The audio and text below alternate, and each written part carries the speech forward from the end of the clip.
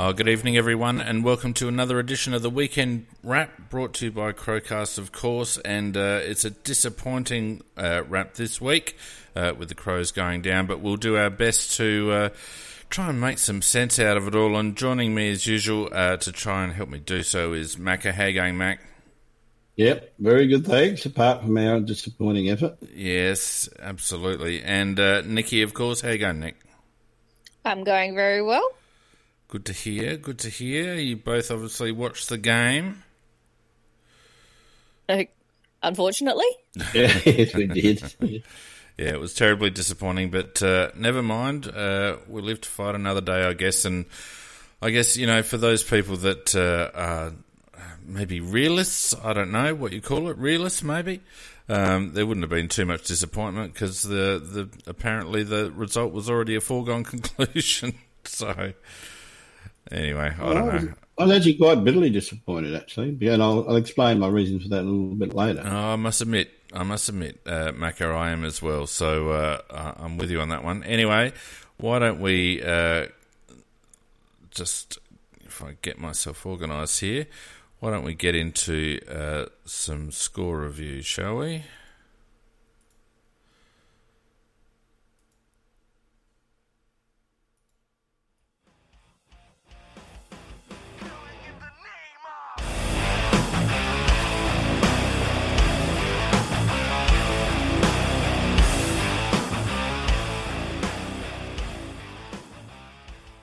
Weird old weekend of footy. Nikki was just asking me how many tips I got right, and I don't think I got that many. But anyway, it all started on Thursday night with the Bombers getting up at the death and controversially over the Giants, 12-5-77 to the Giants 10-11-71, a margin of 6 points and a touched goal, probably helping them there in the end. Yep, good game to watch.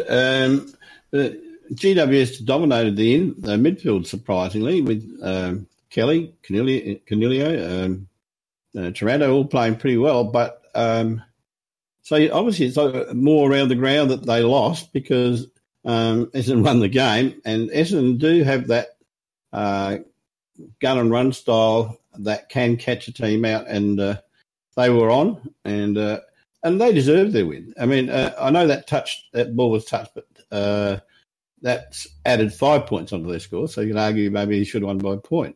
Well, no, because it changes. They don't go back to the middle.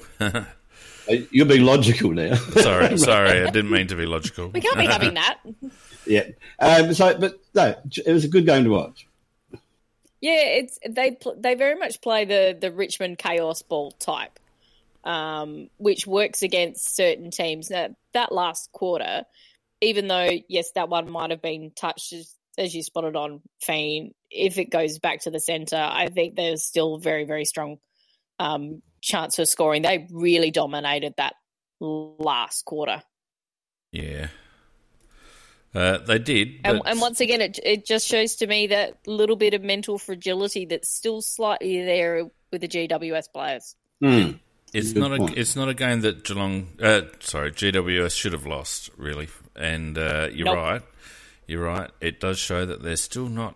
But I guess every team is susceptible to that. And the way the game is played these days, it's not actually hard to come back from a bit of a down once you get momentum. So it seems to be the way the game is played. Anyway, Friday night we'll talk about later, of course. Saturday we had the Eagles avoiding embarrassment and getting up 11 goals, 11-77 to the Hawks, 9-17, probably kicking themselves out of the contest, 71 points a margin, also of 6 points. I think you summarised it in that sentence, Fiend, because if Hawthorn had made the most of their opportunities, they would have won the game. There's no doubt about that. West Coast, they looked a very modest side on their performance on the weekend, but we know they're a much better team than that. But I'm talking about their performance on the day, and Hawthorn probably should have sewn it up earlier. And of course, the biggest problem Hawthorn do have in these games, they don't seem to have the ability to go on for 4 whole quarters. And in the end, of course, West Coast too good. So, but Hawthorn could have and should have probably won the game. Well, welcome back, Nick Nat. And bastards for upsetting my. That was kind of like my upset. I went. That was your upset tip. So I thought they were. Yeah, I thought they were a good chance. I had a few concerns about some of the others, but went with the majority. And yeah, but you're spot on there, Macca. That's been the issue with Hawthorn, is that they just can't go for the full 4 quarters. Mm. No, never mind. We had Sydney predictably getting up over the Suns. Swans 14 goals, 993 to the Suns, 7-9-51, a margin of 42 points there to the Swans. Yeah, almost played to the blueprint of the standard Gold Coast game, where they are very competitive for the first half, and you think, gee, this could be a good game. And then, of course, the second half they can't maintain it. And it comes back to a lack of quality all around the ground. There's no real match winners in their team. There's a couple that go all right. And it was good to see Lukosius actually look like a footballer of the future in this particular game. And I found him a little bit worrying in some of the games up till now, but I thought he looked like he belonged at this level on the game that he played on the weekend. I actually thought it was his best game for the season, Mac. Absolutely. Absolutely. Well, now I'm interested in getting him back. Didn't see the game, so unfortunately can't really comment about it. But it appeared, though, that the Suns were giving them quite a push, but they just couldn't quite sustain it for the full 4 quarters. Yeah. How much of a hole have Collingwood just dropped into lately? North Melbourne continuing their post-Brad Scott run with another victory, 11 goals, 15-81 to Collingwood, a dismal 5 goals, 7-37. And you wonder whether North are making a bit of a charge to the 8. Well, I saw excerpts of this game. I watched in between the 2 games. In fact, I'm probably totally unimpressed with Collingwood, totally. They've actually lost that dead set hunger at the moment. I think they're in that mode of taking a lot of it for granted, and because when you take it for granted, it doesn't happen. North Melbourne on the other side, they were fierce, and you're right, Fiend. If they can maintain that type of form every week, they're just a rough chance of getting into the finals. And what would that mean for the future of their coach? They had to have that brilliant orator Shaw as their coach. Well, I mean, you can't knock him, can you? I mean, he's getting results and they're playing for him, and they got the Saints next week, and that's another very winnable game for North Melbourne. So all of a sudden they're in contention from being absolutely nowhere. But anyway, interesting to watch them. Yeah, from halftime we actually switched over and watched that game more, and only went back to the Port game in the breaks and at the very end, because it was a much better quality of game. And I don't think we can have a go at Rhys Shaw regarding his coaching, because while North have always had some quite good forwards and their setup hasn't been too bad, it's the rest of the ground where there's been some issues in getting the best out of their players. But he's got them playing a very intense style of game, pressure, really nice passing, some really nice setups that they were doing. I think they're definitely a smoky for pushing towards the 8. And Buckley's spot on. He's known that Collingwood has not been playing well pretty much for most of the season. They've just been lucking it out by playing one good quarter and being able to break the team and just hold their position from that pretty much one good quarter. Yeah, they'd be relying on one good quarter, Nikki. That's 100% right. Yeah. And North didn't allow them to do it. No, that's right. Their pressure at them was brilliant. Yep. The Power, a low score, a low crowd, a very low crowd. Everything was very low for the Power as they went down to the Bulldogs and wasted their post-bye victory against Geelong by going down to the Western Bulldogs, 10 goals, 666. The Bulldogs to the Power, 5-11-41, a margin of 25 points. So much for Ken being the Messiah. Well, same number of scoring shots. Nikki, you missed your wild tip. I got mine because I thought the arrogance of Hinkley to think that he can drop 3 players of that calibre. And when I looked at their side, I thought this is not a particularly good side. I thought there was a lot of arrogance about the way Hinkley selected his players, and it backfired on him. And You're saying they got ahead of themselves, Macca? That's not like Port Adelaide. 100%. It's not like 100%. Port Adelaide at all, just to get ahead of themselves. You have a look at Wines at the moment. Wines wouldn't get a kick in a bloody street fight. No. Willem Drew. And the hilarious things about Wines is they kept saying, "Oh, this is a game made for him. This is a game made for him." He was on Bontempelli. Bontempelli in that first half was absolutely outstanding. And the Bulldogs played a smart, wet weather game because some of those kicks they were doing off the ground were very deliberate, but beautifully done. They play. Well, I saw the Bulldogs week before, and I was quite impressed with their intensity, and I thought they're back, and they're playing pretty good footy. They're not the worst team going around, Western Bulldogs. No, they're not. No. You have a look at their midfield when you've got Bontempelli, you've got McRae, and you've got Dunkley. I mean, that's a very high A-grade quality midfield. Yep. And all those three boys absolutely shone. And then I looked at Port's midfield, and I thought, well, you've got apart from Boak, you've got the good ones in playing at that snaffle level. Yeah, that's right. And they pay the price. And as I said, arrogance. And as for their, what about that farce at the beginning where they play, "We'll never tear us apart," just before they get torn apart? And they hold up the scarves, say, "They'll never tear us apart." Except I was watching some of them, they're holding up scarves because they can't afford a proper one, or they hold up their blanket and waving it from side to side. I said they look deranged. They're obviously deranged. No, for me, the funniest part of that whole game was they kept talking up those players who did so well in the SANFL, 57 disposals for Rockcliffe or whatever, and Westhoff kicked so many goals.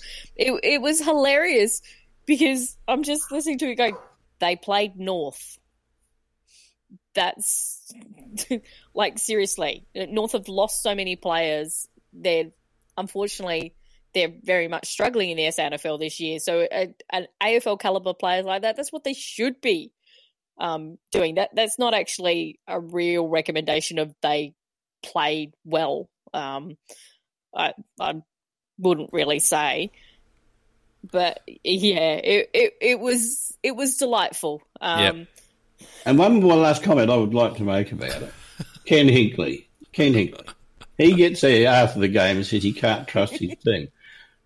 FFS for Hinkley, they can't trust you. You've been there for umpteen years, you drongo, and what have you done? Nothing.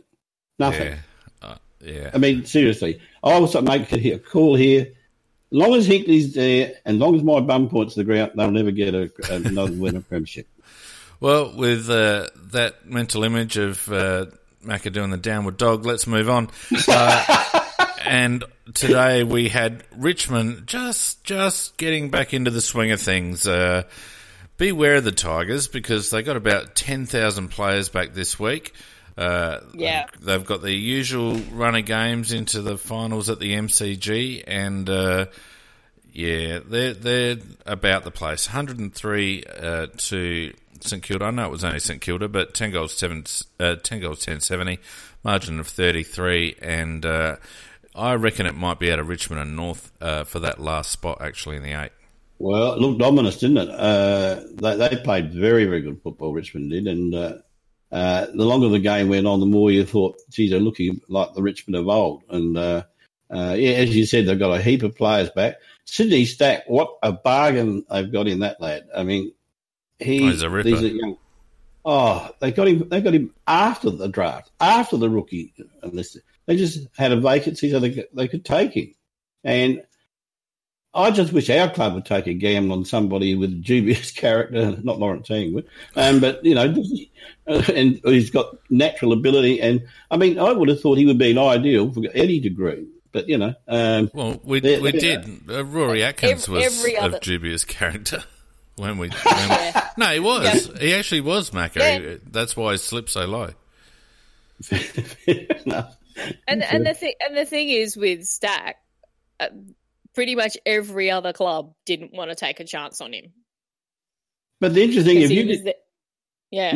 You do the draft now, and he's in the top 10. Oh, Easily. no. He's on the top 10. Oh, Yes, he top is. 20. No, he's Yeah, not. I reckon he would have been picked because he's a small forward or a small back. He's more likely to be picked towards 20. But I think his value for that team is quite immense because of the way they play. Yeah, Which brings him into the game more. Yeah, he suits them very well, but I don't think he's top 10. Anyway, the Lions doing a number on Melbourne, who continue to just belie all pre-season predictions about them. The Lions doing very well, 15-17, 107 to Melbourne, 11 goals, 874, a margin of 33 points. Yeah, look, it looked like being a very competitive game all the way through until Maxi Gorn went down, and we went down pretty early and killed Dream Team. People like me winning our chances of winning. But back to the football, I thought that was a very, very key factor in the game. Melbourne are struggling, and they can't afford somebody of the quality of Gorn to be missing for a big stab of the game, and then to come back and then only just plod around the oval because he wasn't 100% right with his ankle. But I think that Melbourne are the greatest disappointment of the year. There's no question about that. No question about that. I mean, everybody was talking them up as potential premiers at the beginning of the season. Yep. And they, what are they, third bottom? I think they're third. Yeah, third bottom. Yeah, and and not making much effort to move away from it either. No, they were very disappointing. Yeah, indeed. Yeah, if they'd gotten up, it would have helped us. Yeah, it would have. Yeah, never mind. Bloody And Melbourne. the game's still in progress at Optus Stadium, and the Dockers doing their very best to lose this game. The Dockers 10 goals 9.69 to Carlton 9 goals 13.67 at the moment. 24 minutes in, 2 points. 3 minutes 40 to go. Yeah, so we'll keep you updated on that one as we go through. Just a quick look at the ladder. And we see Geelong miles ahead on 48 points and 145.5%, and the Bulldogs next week, so you would expect that march to continue. Collingwood, amazingly, still in second, but their percentage coming right off, equal with West Coast, also on 40 points. The Giants slipping down to fourth on 36 points, but some healthy percentage as well. Brisbane popping up to fifth and doing really well, Brisbane, 36 points as well. Then we've got the Crows and Fremantle, depending on how things go in the next 3 minutes, both on 32 points. Our percentage still... Yeah, I was just going to say, Freo have to score 23 more points in 3 minutes, so I don't think it's going to happen if they win to go above us. Well, no, that's right. But anyway, thank you. Our percentage still looking all right, 111. You're welcome. Richmond also now back in the 8 with 32 points, but still pretty average percentage, 95.3. Out of the 8, dropping out of the 8, we've got Port on 28 points, along with Essendon. North on the rise, as we mentioned, along with Sydney and Western Bulldogs and St Kilda. It's hard to believe that those teams are all in the same... I can't remember St Kilda winning this many games. When did they win these? Did they bank them from last year? Early. Yeah. All on 24 points. Early. Hawthorn on 20 and looking out of it now. And Melbourne, as you said, Macca, a real disappointment on 16 points. Gold Coast on 12. Oh, Carlton have hit the front, have they? Because the live ladder just update. Yeah, they did. Carlton up 73 to 69. With, about 2 goals left? 2 points left? Oh, God, 2 minutes left? 2 minutes? 2 minutes 40. So Carlton win that game. They go off the bottom of the ladder, and our pick slides to number 2 on percentage. Carlton on a much better percentage, 10 percentage points above Gold Coast. Oh, dearie me. If we lose number 1 pick as well as losing the game on the weekend, that's just... We might as well just rack it up. Anyway. It's horrible. It's horrible. Because the number 2 pick's just worthless. Oh, no, the number two pick's great, but it's the principle of the thing, Nick. We've never in our own right held a number 1 pick. Yeah, can we just have a number 1 pick just for once, for God's sake? We did have one once. We fucked it up. No, we didn't. No, that was We've number never two. had a number one. Oh, pick. was it number 2? That was the For the Carey. No, it was. I thought it was. It ended up being number 4 because of priority But picks. it was originally number 2. Yeah. Yeah, it was never number 1 though, Nick, unfortunately. 27 minutes. Damn it. All right, let's focus and move on to our game, shall we? Really? Well, we may as well.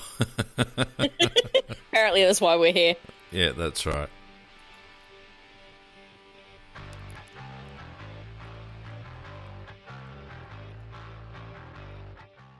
Oh dear, the Crows can't win at Kardina Park, and we didn't win again on Friday night. 14 goals, 12.96 the Cats. To Adelaide, 10 goals, 9.69, a comfortable margin in the end of 27 points.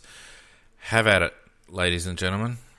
Well, as you said, the paper and many other commentators say, well, Adelaide didn't do a bad job. They hung in there and only just got beaten in the end by 27 points. And I don't look at it that way at all. I'm very, very angry with the result, to be quite honest.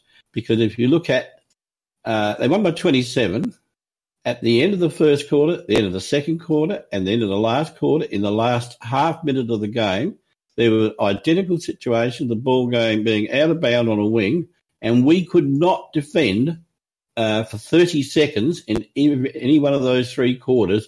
We didn't have an appropriate structure to prevent them from getting a goal in every one of those 3 quarters. Now, that's 18 of the 27 points. And each one at the first and second, that's the momentum as well. So I was furious about that part of it. And then secondly, we started off well.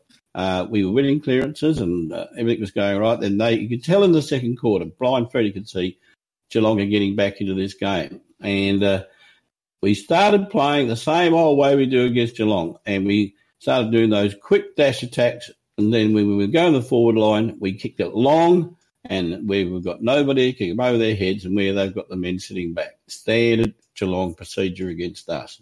And I just thought that they changed it again. And also at the midfield, Kelly was allowed to run right. And in Port Adelaide, they do some things right because they showed us the blueprint how to beat Geelong last week by shutting down their playmakers in the midfield, but we didn't do that.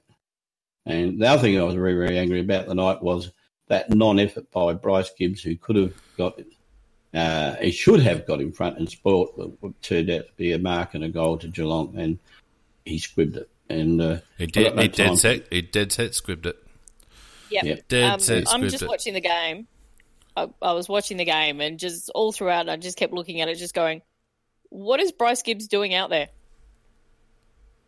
Well, that's a good question. Carlton are now back in front with 30 seconds to go. No. Freo gotten up now. Yep, and now Carlton are back in front. 4 points. To me, there were 3 issues with the game. Cam Ellis-Yeoman. Yeah, if big, he was big factor, yeah. A massive... That game showed what a massive loss he is to our team. Absolutely. Tex's injury to his elbow, which really hampered him, unfortunately. When he was up and about and the way he was directing that movement, as soon as we got the injury to him, that's when Geelong started to come back. And the third thing is not tagging Kelly. I mean, they changed it up.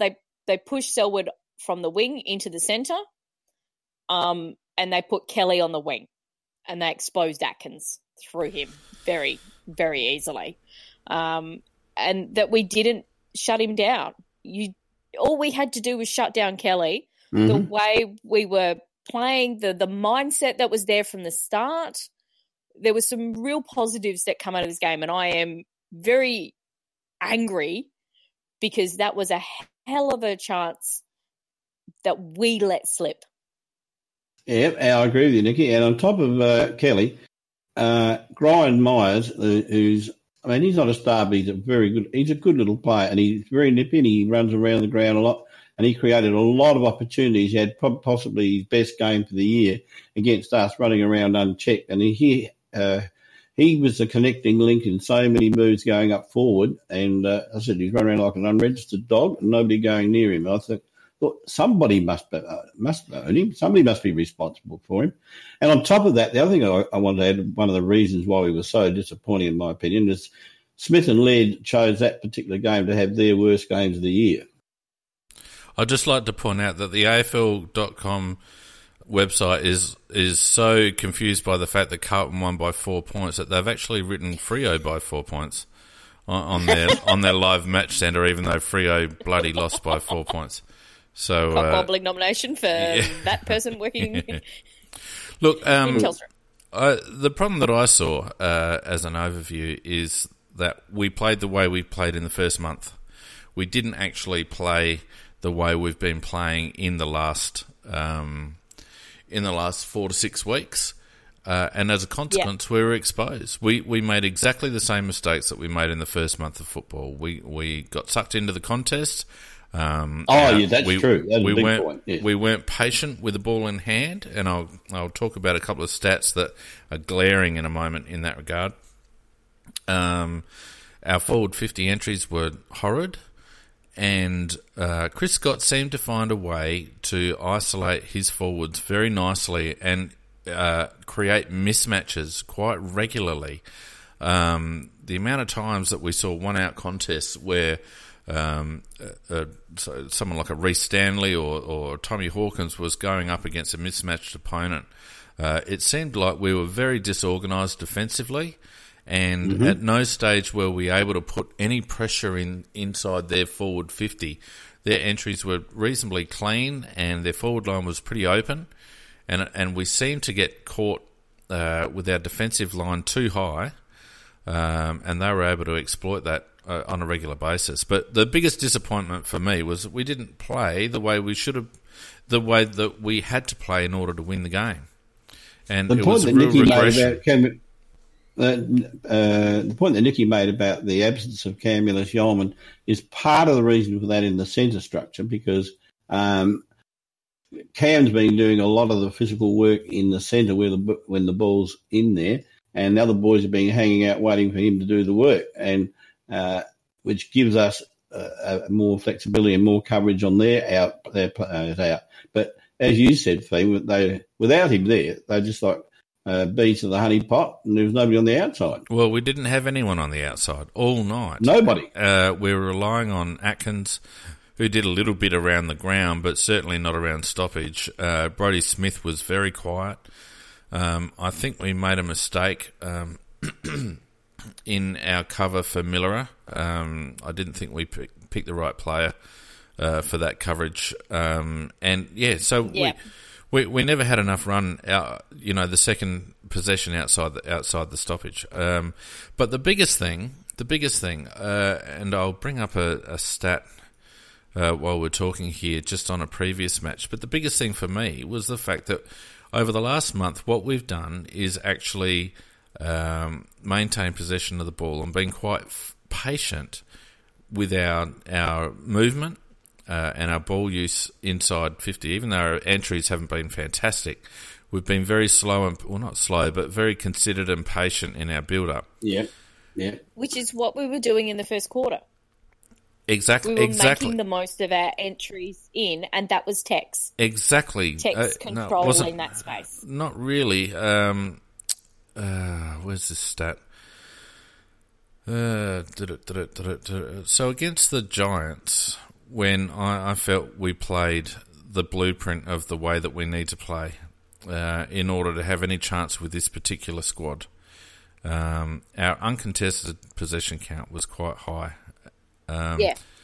But the significant stat, and I want to talk about this one in particular, is the uncontested possession differential between Geelong and Adelaide for the course of the match, because the two times when we were really in the game, which was sort of 10 minutes into the first quarter and up to about halfway into the second quarter, we were down on the uncontested possession stat differential a little bit, but within an acceptable range. It was only like 10 separation, and the score reflected that. The moment we started to drop off with uncontested possession was the moment we lost the game. You can see and I haven't got these stats graphs up. I've got them in front of me, but I'm not streaming them. But the score worm, if you like, follows exactly the same trajectory as our uncontested possession stat. And I'll put a picture up on Facebook or somewhere later to illustrate. But it's uncanny that that particular stat, more than any other stat, basically follows the same trend as the score. And it reflects how we've been playing for the last month. It reflects how we played against GWS, where we were able to maintain possession and control our forward 50 entries and get better value for entries as a result. But as you rightly pointed out, Mac, after the first quarter and a half, we just started to panic. Geelong were playing the game on their terms, and our forward 50 entries went down the toilet. Terrible. Horribly.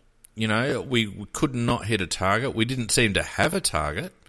And even though it wasn't quite the blueprint in terms of kicking to their spare, we lost all potency up forward simply because our midfield were not controlling the tempo of the game. Simple as that. Well, yeah, when you go in, as we were doing after about a quarter and a half, we were just going with those erratic, rushed forward entries. You lose control of the game because you lose control of the ball to players of the way they always man up against us, where they've got those loosies at the back. Then they start to just work their way crisscross up the ground.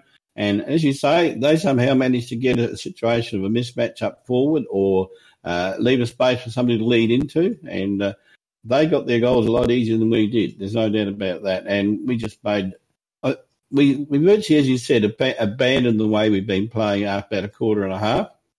And we just never got back to it. Yeah, well, we lost the inside 50 count, and that started going from about the 17-minute mark of the second quarter. Yeah. And at the same time, our rebound 50 count increase is simply because the game started being played in Geelong's forward half.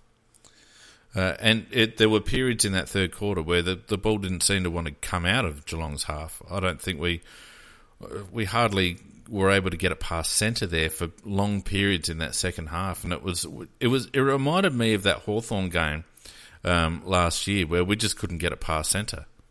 Well, they had about 12 repeat entries at one stage into their forward line. Yep, that was at the beginning of the third, I reckon. Anyway, let's look at some head-to-head stats. Geelong had far more of the ball, 410 to 359 disposals. The kick-to-handball ratio for both was, as you'd expect, weighted towards kicks. But we certainly weren't using our kicks to the same effect as Geelong. And it's telling in this particular stat, 106 marks to 76. Geelong marked the ball 30 more times than we did. Despite having a similar amount of contested marks. So that all that does is show you that contested marks were 12 to 13, and yet Geelong won the marking stat by 30. So it just tells you that they were playing the game that we should have been playing, which was keeping the ball away and being considered in their ball movement. That's exactly what they did, 100%, Fane. Yep, tackles were even, 66 to 64, although I didn't feel like our tackling was very effective. In some cases, it looked almost like men versus boys, especially our midfield to theirs. I didn't feel like we laid very many effective tackles, strong tackles. Look, and can't complain about the umpires, 16 to 12. Where are we? Clearances. We won the clearances 42 to 37. So that would initially you'd think, Nick, that meant that we did all right without Ellis Yeoman. But I think what you're saying is exactly right. That it robbed us of a Matt Crouch or a Brad Crouch being one back off the contest.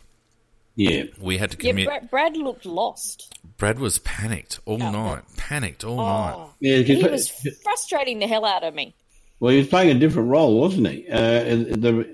Since Cam Ellis-Yeoman's been there, and performing at the level he's been at, the other boys have been feeding off him or feeding off the benefits of what he's doing. And all of a sudden their games were changed because he wasn't there. Yeah. And although Greenwood tried hard, he's not as good in those centre clearances as Cam is. We needed Ellis Yeoman's big body.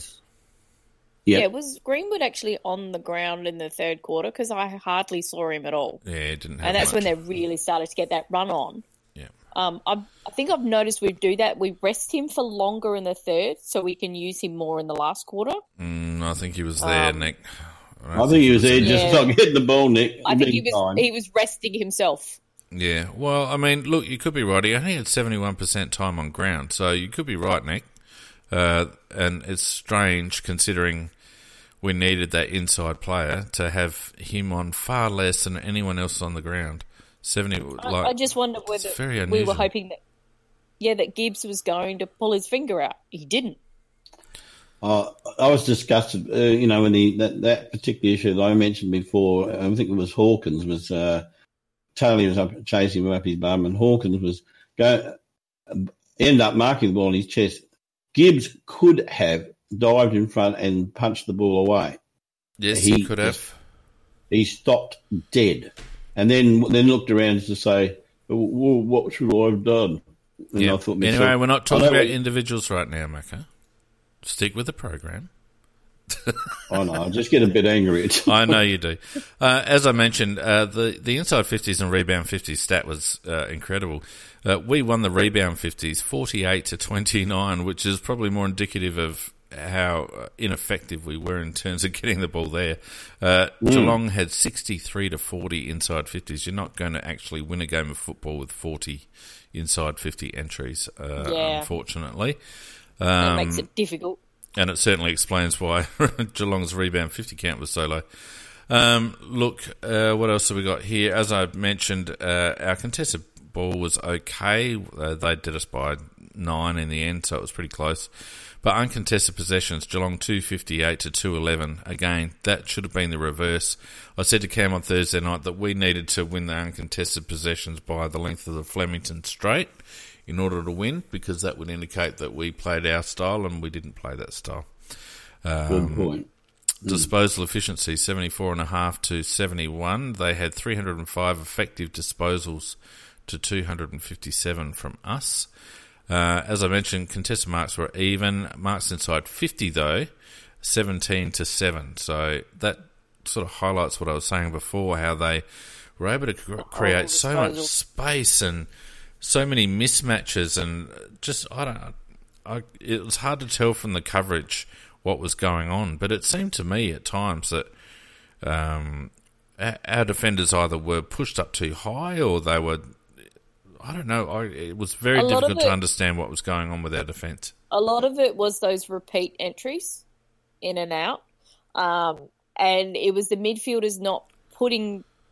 Most of the midfielders, I'll leave Sloaney out of that discussion, not putting the pressure on those other players, being able to have that free, nice delivery into the forward line. That always really doesn't help, because some of those passes were beautifully done to the advantage of those forwards that are almost impossible to defend. I actually thought our defence didn't do too badly considering what was going on. I'd like to do just a little highlight. Jake Kelly actually played a really good game once again. He did. No, he did. I actually thought at one stage he was actually trying to go with Tim Kelly, or it might have just been the way the things were going, but I saw him next to Kelly a couple of times. Yeah, he was picking him up, which is good as a defender, knowing that he's probably the more dangerous option in the forward line. You don't leave him loose, which whoever was supposed to be on him was doing so. Well, there's only one answer to that. Hang on. Let's stop dragging me into individuals. Sorry. Riley O'Brien, I thought, did pretty well, 41 to 34. Probably wasn't as effective as in the past, but he was up against two reasonable blokes in Stanley and Blitzarves, and he battled on pretty hard, I think. Blitzarves made a huge difference, though, when he went into the ruck. I actually thought it was a really good move putting Blitzarves in the ruck, because it made made it harder for Riley at ground level because Blitzarst is essentially a midfielder. So he's a competitive beast too. So and he's got excellent pace as well. So he just matched up very well against Riley O'Brien. It was a very good coaching move by them. Yeah. Where else are we? Did I say we won the clearances 42-37? We won it around the ground as well as at the centre bounce. Turnovers slightly higher, so nothing big there. But again, tackles inside 50, 18-8. 18-8. So we, not that we had the ball inside forward 50 that much, but when we did, it certainly came out pretty quick. So some pretty glaring stats there that indicated these, and I've got to say, these remind me very much of the stats of the first 4 to 6 weeks of the season. Very similar stats. I think you summed it up very well, Fee, when you say that that's after about quarter and a half we reverted back to that old style of play. So there's no doubt about it. And that's what disappointed me the most, Mac, because I felt like we didn't cope with Geelong's pressure. And this is what we've been saying for the last month, isn't it? That it's the game styles looked really good. The changes that have been put in, the little tweaks that have been put around personnel, but would it stand up against good opposition? It stood up versus GWS really well, I thought, but that was a home game. This was probably the biggest test of that particular game style, and it was quite disappointing to see that we not only didn't carry that game style through on a narrow ground, which should have made it easier, but also that we reverted back to what we always do, and that's the problem, and that's what I fear come finals footy. But I come back to the other point I made right at the very beginning. Those 3 goals in the last half minute of each of 3 quarters. I mean, that they're going to have to practice some structure to prevent that from happening, because 2 goals, that 1. should never. I thought it was 3. No, they missed 1. It was 2 goals, 1. But the point stands, mate. But that's and that's more mental than anything. That's that little bit of relax and switch off. So that's something that can be fixed. It's not so much a structure, it's making sure you stay in the game till the very end of the quarter, which we had been doing before the break. And you're right, Fiend, we switched back to that ineffective style from the start of the season, and it's like, why? We know we can, and that's why I'm just so frustrated with this game. Is it was even playing that style, we were well in the game. We were showing that we could match it up with them, and then we just went. We were only in the game until we stopped. As the moment, and it coincided with Geelong's intensity lifting in the midfield. About halfway through that second quarter, their intensity in the midfield really lifted. And the disappointing aspect, and we'll get to individuals now, the disappointing aspect was that blokes like Brad Crouch could not lift their intensity. You talk about who was accountable on Tim Kelly. Well, if Tim Kelly's their best mid, Brad Crouch is supposed to be ours. And at no stage did I see Brad putting any pressure whatsoever on Tim Kelly. I didn't see anybody put any pressure.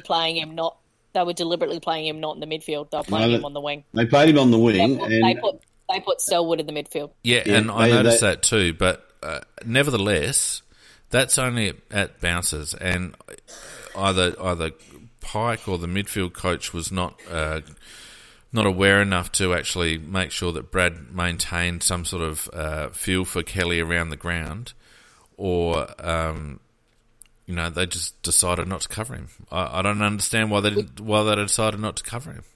Yeah, I wouldn't criticise Brad for. I wouldn't criticise Brad's game overall for lack of effort, but I would.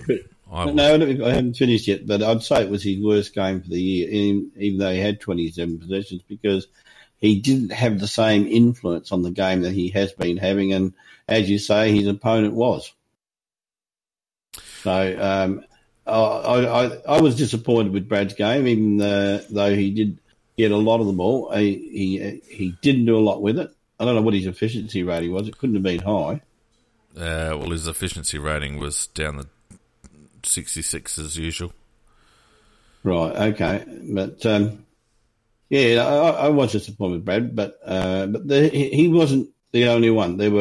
I just think, as Nicky quite rightly said, they started Kelly on the wing, and I would have thought that we would have done some coaching move to negate that and just act as if they were all playing in the normal positions. The same goes with Joel Selwood. He got off the chain as well. Now, got to say good day to everyone on the Spreaker chat. Thanks for joining us as usual. We love you guys on the Spreaker chat, as well as on Facebook and on YouTube as well, if you're watching us on either of those channels. Ben says on the Spreaker chat that we're overanalyzing, and a lot of people would, and I reckon we might hear a bit of that from Peter on Tuesday night as well, that, it's Kardina Park, we're always going to lose, we always have the same outcomes in terms of the way we play, etc. Let's just move on. The problem I've got, and I think you guys have got as well, is that this is what finals footy is about, and there's no point getting to finals footy and capitulating like we did in 2017, and that's what I see that again in terms of this game plan holding up under real pressure. Yeah. And I have to support that, Fane. And look, Ben Davison is, when he says can't win them all, and everyone wins in Geelong, even flag team. And we're not going to argue about that. We're analysing why the fact that we can't, that we didn't win it, because in our own minds we think that if we did things right, we might well have done it. So that's something we may well differ on. Yeah, and look, we didn't just lose; we actually got flogged. Geelong, if they had a half-decent forward line, they would have slaughtered us, to be honest with you. The amount of ball they had in that third quarter in their half of the ground, they should have kicked another 5 goals. But anyway, all right, so individuals, we had Sloaney heading the charge with 13 kicks, 17 handballs, 30 disposals, 3 marks, 6 tackles, 3 inside 50s, 9 clearances, 1 rebound 50. He went at 73% with 16 contested possessions. He had 6 score involvements, 373 metres gained, 3 intercepts. Pretty solid game from Rory. I thought he'd tried all night. Liked his game, actually. And look, Rory, it's very, very rare for Rory not to give 100%. And but he had 30 possessions, and he puts his body where I wouldn't want to put mine. He's just a very brave little guy, and he's a great player. I thought he had a good game. For me, he was trying to lift that midfield, but the other midfielders just didn't want to go with him. No, they didn't. So I put a tick next to Rory's name for that game. Yep. Matty Crouch, 12 and 18 for 30, 2 marks, 5 tackles, 2 inside 56 clearances. Played a little bit more inside this week, Matty. 13 contested possessions, also 73% disposal efficiency, 6 score involvements, just under 300 metres gained. Look, I've got to say, I didn't notice him as much. I didn't notice him have a 30 possession game, but I noticed him more than Brad. He's a quiet accumulator, there's no doubt about it. And but he was under a lot more pressure this week than he has been. As you said, I think the last couple of weeks he's been developing his outside game the last few weeks because he's been able to, with Cam Ellis-Yeoman in the centre, to get a little bit more on the outside, and which makes him very dangerous because he's a deadly little short pass. And I just think that some of his influence was negated a little bit. Having said that, I thought he was one that did try very hard all day, and I thought I'd give him a pass. And considering he was under quite a bit of pressure, that 73% isn't too bad, especially for him. But you're right, I didn't realise that was a 30 possession game. I thought the back end of his game was solid. I thought he kept trying really hard, and I noticed him more probably in the third and fourth quarter than the first half, to be honest. Seed, I thought, was probably, along with Sloaney, our best. 16 kicks, 12 handballs for 28, 6 marks, 2 goals, 1, including a beautiful long raking drop punt. That was beautiful. 6 inside Beautiful. 50s. A couple of clearances. He didn't have any, 3 contested possessions, so very much on the outside, but went at 78% disposal efficiency. 7 bounces in the game. He really had a couple of really nice runs there. 7 score involvements, nearly 650 metres gained. It's a welcome return to form for Seeds. The goal he got, which he probably got the ball probably slightly backwards of wing, and he started running down the ground. And Taylor Walker very, very cleverly worked out that if he provided a block, the Seeds could keep going. And I just think, as a team goal, that was one of the team goals of the year. There's no doubt about that, because it would normally never have been a goal, but because of the fact that Tex was so smart with the use of his body, and Seed smart enough to have the pace to keep on, and then the dash to keep going after that, and the ability to kick a 50-metre from that angle on the run, I just thought it was a beautiful goal. And just on that, he was going to kick it, and then he saw Tex coming in. And so he knew he was just going to get that little bit of extra space. But prior to that all happening, the pass from Gallucci to his advantage to give him that break of space was perfect. Yeah, I love the ball being in the Gooch's hands.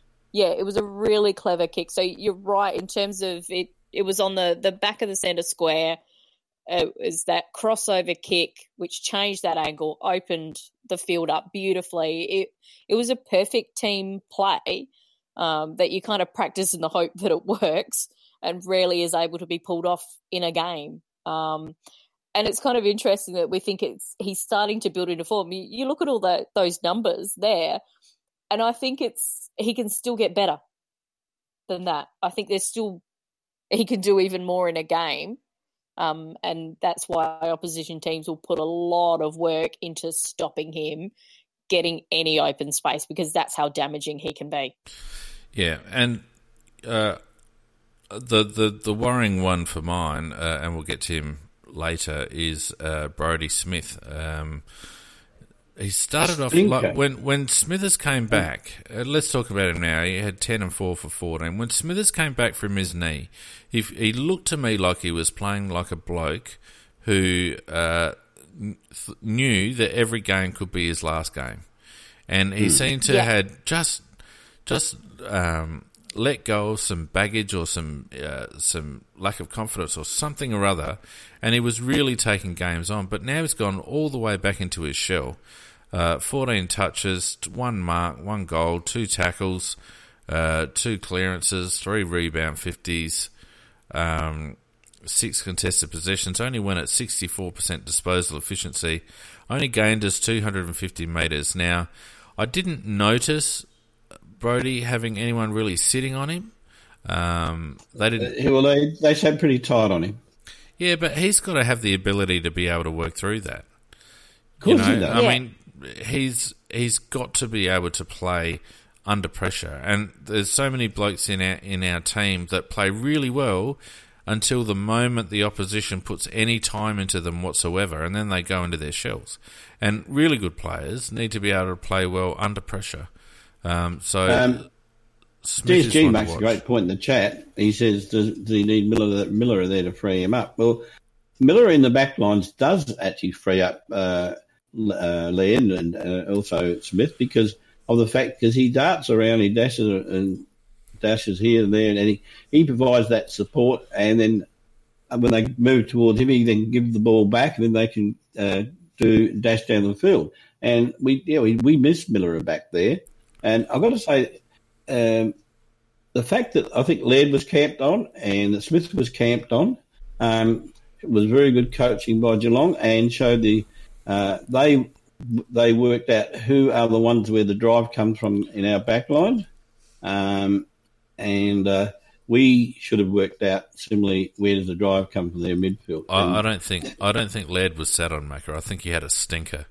He had a stinker. I thought he must have been camped on because he just couldn't get it. No, and he couldn't get near his player because I think Myers was his player. That's exactly right, Nick. He was accountable because Geelong went very small. Well, he did have a stinker because I was wondering who the hell was on him because he was only so far. Yeah, Geelong went in very small, and it made Brown and Laird and those blokes, and even Smith to a degree, need to be accountable on their opponents. And it really did rob us of some drive, but it wasn't. What it meant, maybe that was a contributing factor to our lack of being able to chip the ball around, because the blokes that are usually the prime movers in that movement just weren't anywhere to be found. And Brodie Smith is an integral part of that movement, and his stats show that he wasn't anywhere. So, it might have been good coaching. It might have just been the way they decided to put their team on the ground, Macca, that caused us to lose a lot of our drive. But I do think we miss Miller anyway. Yeah. But Lairdy had a stinker. 7 kicks and 16 handballs, 3 marks only, 4 tackles only, 4 rebound 50s, which you'd expect. Only 4 contested possessions, went at 91.3% disposal efficiency. But I tell you what, I'd love to see. Because his handballs are 2 metres and his kicks go straight up in the air, so they always go to a pack. So because that's what I was going to say. He was trying for the Rainmaker. It's how they measure that stat. He doesn't turn the ball over a lot directly because he just kicks to packs. And I don't remember the last time Lairdy had a really decisive game of football where he was more than just clearing the ball. He's well down this year, isn't he? Well down. Yeah, incredibly well down. Only 163 metres gained.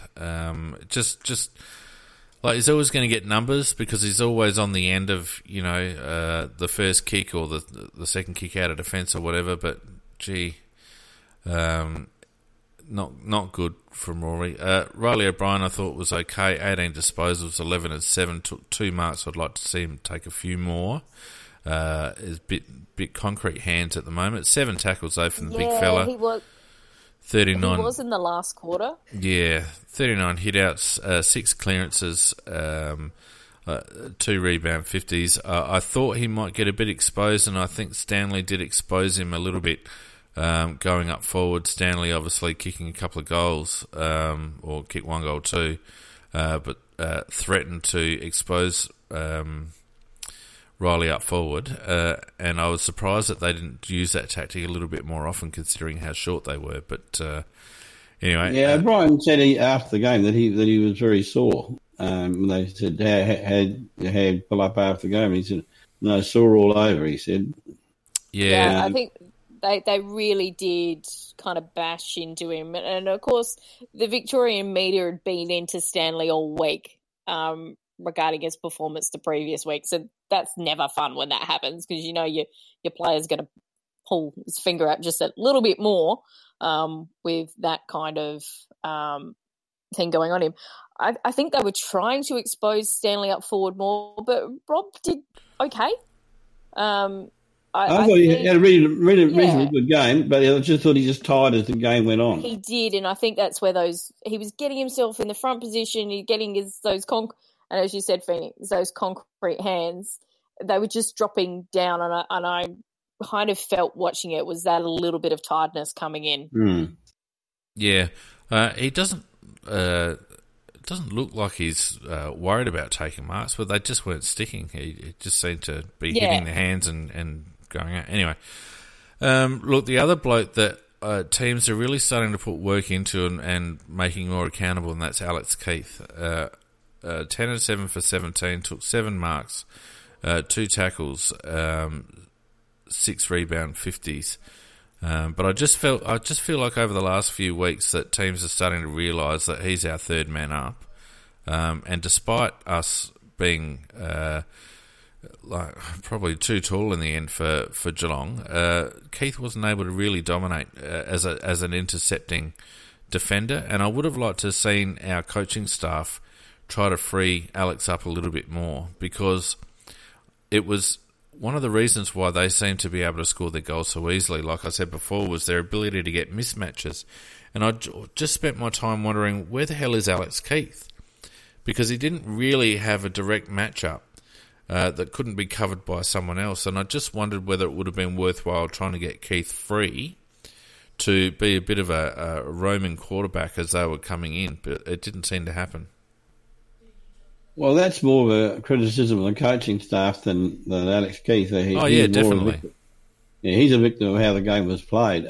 I thought he still had a reasonably good game, but not to the level of what he has been, where he's been a dominant person in the back line. But I still thought he had a reasonably good game, and I still think he didn't do his All-Australian chances any harm with his game. I still thought it was good enough to keep his name there. No, it was just interesting that despite them being small, and us having Hardigan and Talia, I thought I know where you're getting at. Yeah. So who was Keithy playing on?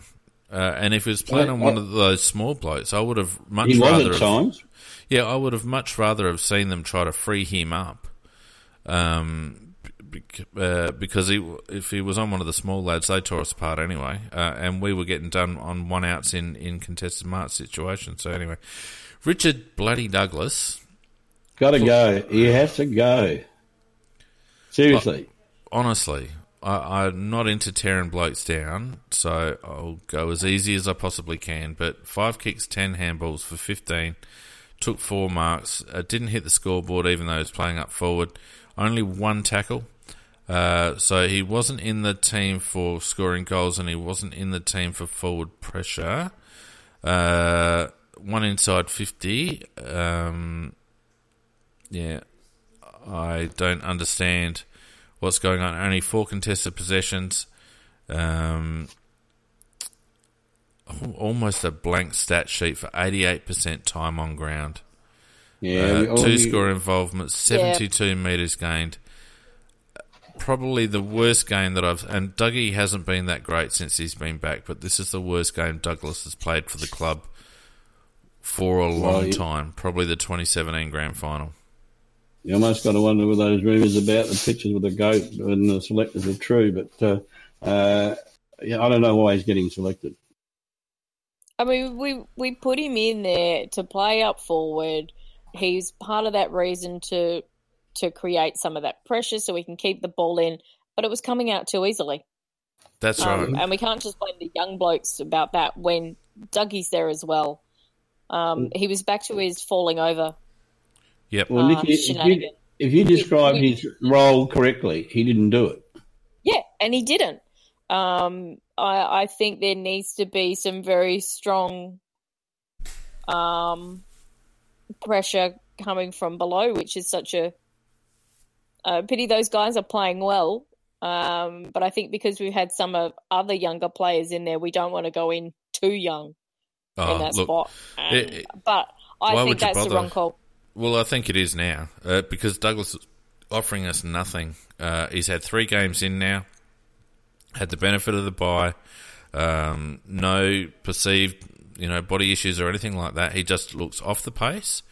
He looks slow in his reactions. He's not putting himself in dangerous positions, and he's not working hard defensively.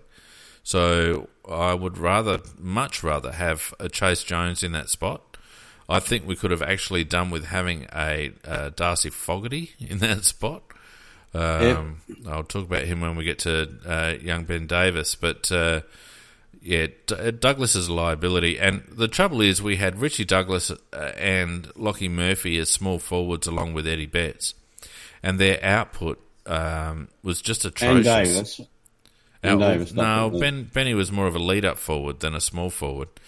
I know, but in the overall structure of things, of the contribution from the smaller players. Oh, yeah, definitely.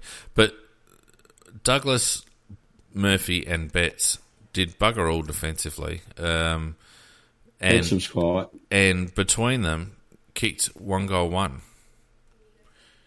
So where are you going to get your scores from? And that was a worry of mine on Thursday night on the rev up. Where were we going to get our scores from? We needed Ben Davis and Elliot Himmelberg to hit the scoreboard, and they never did. So Tex only kicking the 1, Berg kicking 2, but they were kind of after the horses bolted kind of goals, weren't in the heat of play. But they weren't from marks either. Berg's first one was. Yeah.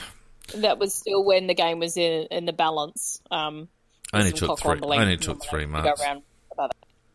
So anyway, of the rest, I thought Jake Kelly played all right.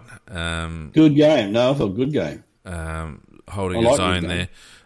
Jake Kelly seems to be playing well when the other defenders are struggling, and I thought Daniel Talia was horrific. Daniel Talia. One of his worst ever. 5 kicks, 2 handballs, 7 disposals, 3 marks. And he should be accurately able to accurately describe the shape of Hawkins' bum because he was looking at it all night and just running behind him. Yeah, it's almost a blank score sheet from Talia for 93% time on ground. It's almost a blank score sheet for Tales, and Hawkins has a habit of doing a bit of number on him, and I don't actually know why they didn't try Hardigan on Hawkins a little bit more often. I kept screaming for that change to be made, and I don't know why it wasn't done. Yeah, as it turned out, the way we played and without being able to get Keith isolated, I felt like we were too tall down back. But anyway, and Hardigan kind of looked a bit out of place, although he tried hard. Huey Greenwood is another one who's been disappointing because he's not getting enough of the ball. 9 and 5 for 14, 3 marks, 8 tackles as you'd expect, 4 clearances. But just, like you said, Nick, just goes missing whether he's off the ground or whatever, but only went at 64% disposal efficiency. Only gained us 151 metres. I love Hugh Greenwood, but I'm starting to see why he's no longer not yet signed. I wouldn't mind betting he gets a trade. You could well be right. Apparently, there's been interest in him. Oh, of course they'd be interested in him because he's a good player. But in our system, he's not getting enough of the ball. I'd almost like to see them forget about him playing midfield and have him play more as a permanent forward. Because he's very dangerous up there. Well, he certainly didn't star anywhere. He took one very good mark, I think, on when he was up forward, and that was really the best thing I can remember him doing. Yeah, Ben in the chat makes a very good point, and I agree 100%. Hugh has shown us his ceiling over the last month, in my opinion. He might be playing a little bit injured or sore, I'm not quite sure. He had a interrupted pre-season, so maybe he's not quite fit enough. But we are seeing his limitations, in my opinion, and whether he needs to, be a cameo in the midfield and be more of a permanent forward, I'm not sure, but I can see why they are just not quite ready to sign him yet. Bryce Gibbs, terrible. I don't even want to talk about it. I just want him to go and sort his shit out. I kept yelling at the television. Well, what's he doing out there? Because I wasn't sure. Because I was pretty sure it wasn't football.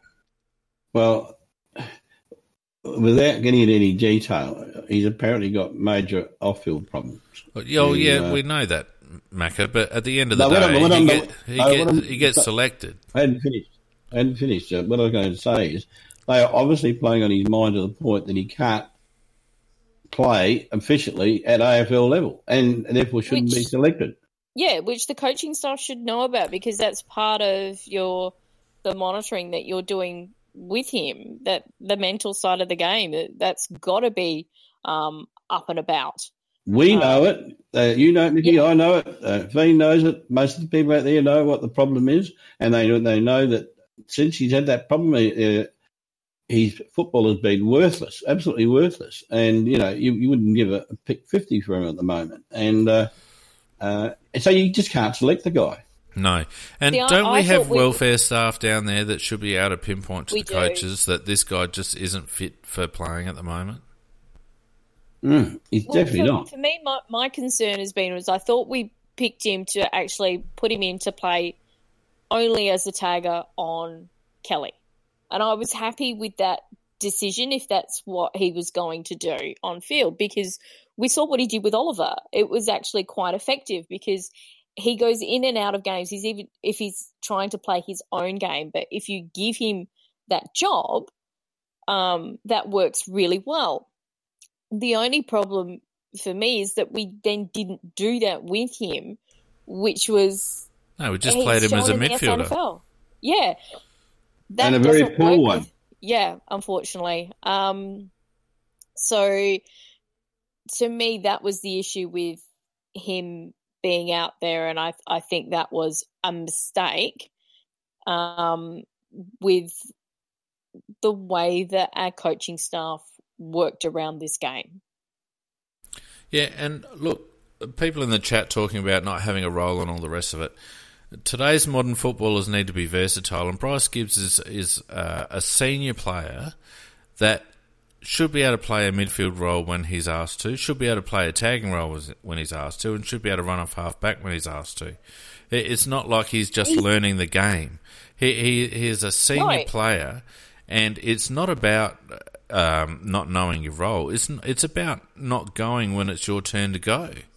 You know, his mind and his heart just isn't in it at the moment. He's not in. He gets the ball and he just blindly kicks it if he's got any sort of pressure on him whatsoever. He doesn't put himself over in the contest. He's not being aggressive. He's not being proactive in the way he's playing. He seagulls out to the side. Yeah. And the simple fact is that they might be working under the premise that, he might be saying to them that he doesn't want time off, that he wants to keep playing. But I think it's time that the club actually made a call and said, well, you can keep playing, but it'll be in the twos because we're not going to pick you until you get your stuff sorted.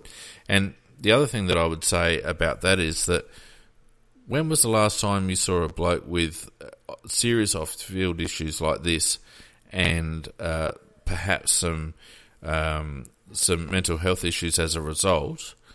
When have you actually seen them successfully come back? Name one. Name one. Well, they don't. That's the whole point. They don't. What the other clubs have done with various players, I mean, even if you take Port Adelaide's Broadbridge, they gave him some time off. He came back, played 1 or 2 games, and then he's had to go again. So until the problems can be totally resolved, that you just can't play him. Yeah. It's just too much. And that's the thing. I think, and God, you know, no one wishes ill on Bryce at all from a personal perspective. No, certainly not.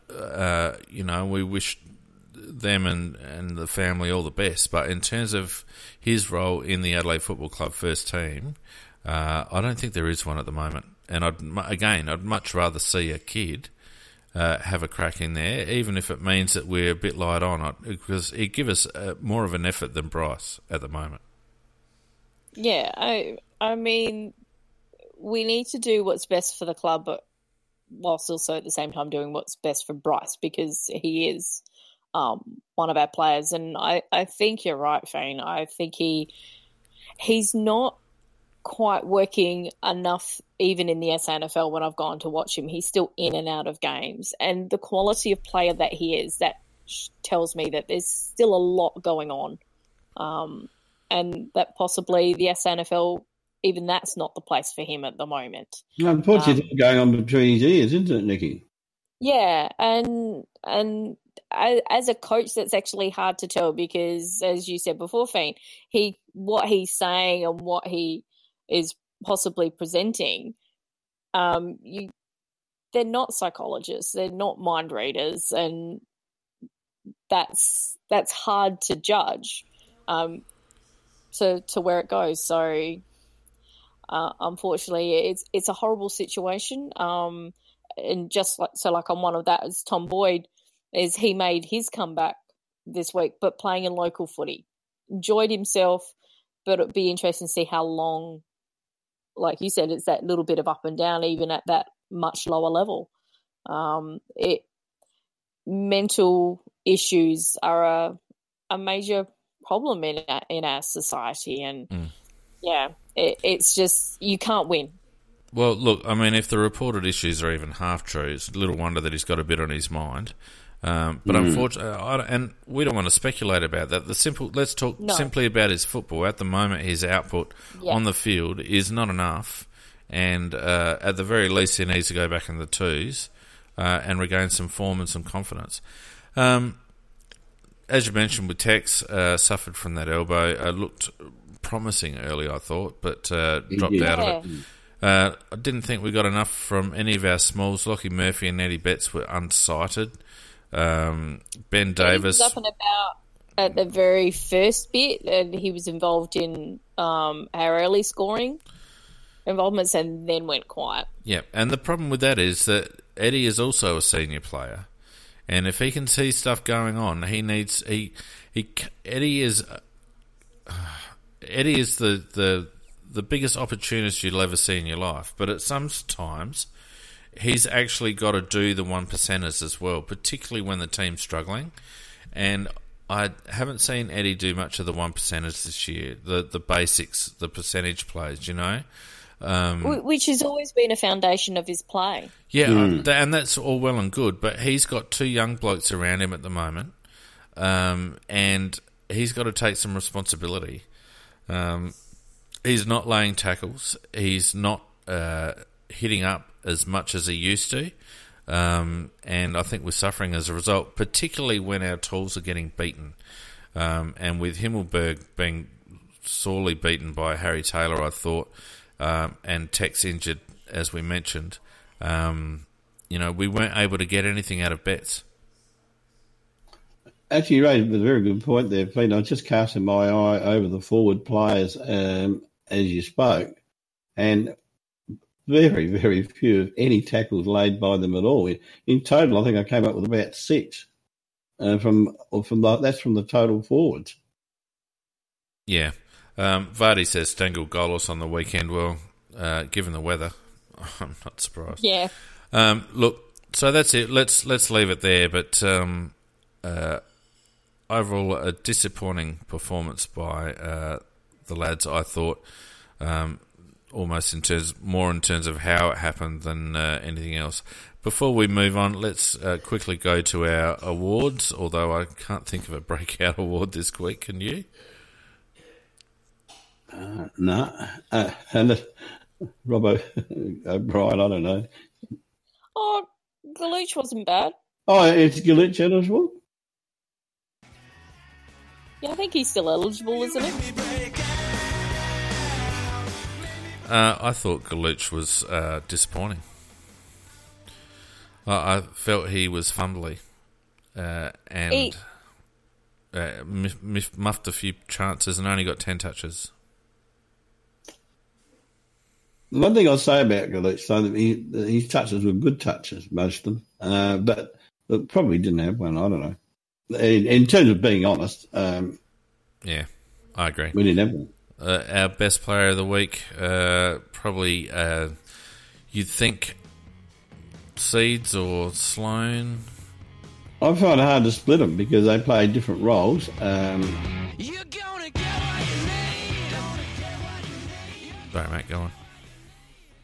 I'm open to either a Sloan or Seedsman because typical Sloan game where he'll take anybody on and he'll try his guts out and he'll run right till the last siren and give everything he's got.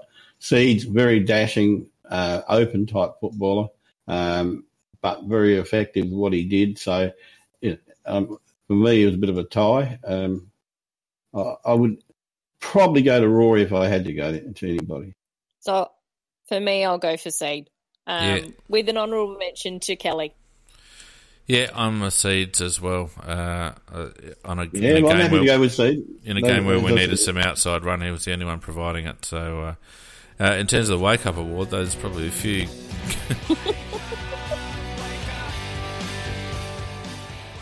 We've already talked about Bryce, Eddie. I've got to go Richard Douglas. Douglas, I think, is the one. Yeah. Bryce a close second. In there. At least Bryce has got an excuse. Dougie hasn't got any. And the one person we haven't spoken, I just want to talk about Ben Davis for a minute because, I like the selection philosophically, but I feel like it was the wrong game to bring him in, and I would have preferred to have Fogarty. Would anyone agree with that? 100% agree. Wrong. It was. I thought it was a lamb to the slaughter when he was brought into this game. This is not the game that I would have brought him. I would have brought him in on a home game, and on a much more favourable situation. We needed somebody with a bit of bulk and who could throw their weight around a bit. And look, I would have rather had Fogarty, but it was a bit too much for Ben. He's being asked to do too much, and for a first game in that hot climate, and I don't mean the weather, but in terms of the intensity of the game, that he got to the ball a few times. Every time he got it, they got him. Oh, they just monstered him, yeah. Yeah, so they did, but what I did like though in those instances, he might have lost the ball. He then went straight back in. He kept in the contest. He laid some really nice tackles. So it was an almost game. One tackle. No, he had more than one. They've lied in the stats because I saw him at least make two. Well, they only counter if they stick. Look, I felt like he looked a bit light, actually. I was surprised how light he looked in comparison to everyone else. But he didn't shirk it at all, and I'd be interested. Lynchy back next week? Depends on how his calf. Yeah, not sure that he's going to be back next week. Yeah, I think he's getting a lot closer. So does Davis stay in if Lynch? Does Davis stay in for the showdown? Do you think? Oh, Davis, I don't know about that. I thought you said Douglas. Cause, no, if Lynch doesn't come back, does Ben Davis stay in? Not for me. I would bring Chase Jones in. Oh God, no! Not for Davis. No. You bring Jones in for Douglas.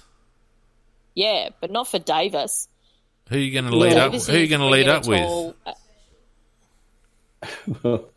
I don't think that Davis did the role anyhow. So we're not disputing that. But do you keep him in for Port, given that Port have a completely different defensive setup? No, I'd find somebody else. I don't think Davis is the right man at this stage of his career. Well, he's been in the system. He's been in the system for 3 years now, and I understand that. If not now, then when? We can't keep a bloke in the system for 5 years. Because he's had his taste of it. He's more a lead up forward like Lynch is. He's quicker than, even though Fogg's got the bulk and everything else, Davis is a much quicker player. And the way that Port like to play when they break from the back line is they do it with speed. And for me, Davis is a better option for there, and I want to see how he goes in the second game. Yeah. Well, I can see from the comments in the chat that perhaps they don't agree with me and they think I'm a bit harsh, but maybe I am. And maybe he will stay. But if he does stay, I would want more out of him than what we got this week. Oh, no doubt. No doubt about that. But if ever you wanted a tough debut, it's bloody Geelong at Kardina Park. Oh, that would be the toughest you could give a guy. I agree with that. I'd like to see Jones come in for Douglas, definitely. Form notwithstanding. Are we getting to the point where we need to give Stengel a run ahead of Lockie Murphy? I thought Lockie Murphy wasn't too bad. Or give Eddie a break. Well, Eddie probably doesn't want to take a break. Not against Port. Eddie wants. No, you play him against Port. Eddie wants. Yeah. And you play Eddie against Port. And maybe rest him for a couple after that. I agree. But Lockie Murphy this week, I would be inclined to look at his position because he's increasingly spending a lot of time looking busy and not actually doing much. Well, he didn't do much on the weekend, that's for certain. No. But Eddie's got a very good record against Port. Yep. All right. Now, Mackie, you're with us on Tuesday night, aren't you, this week? I will be. And there'll be plenty of, maybe one or two sweet, but plenty of smacks going around. So we better give Nikki her cock one ball.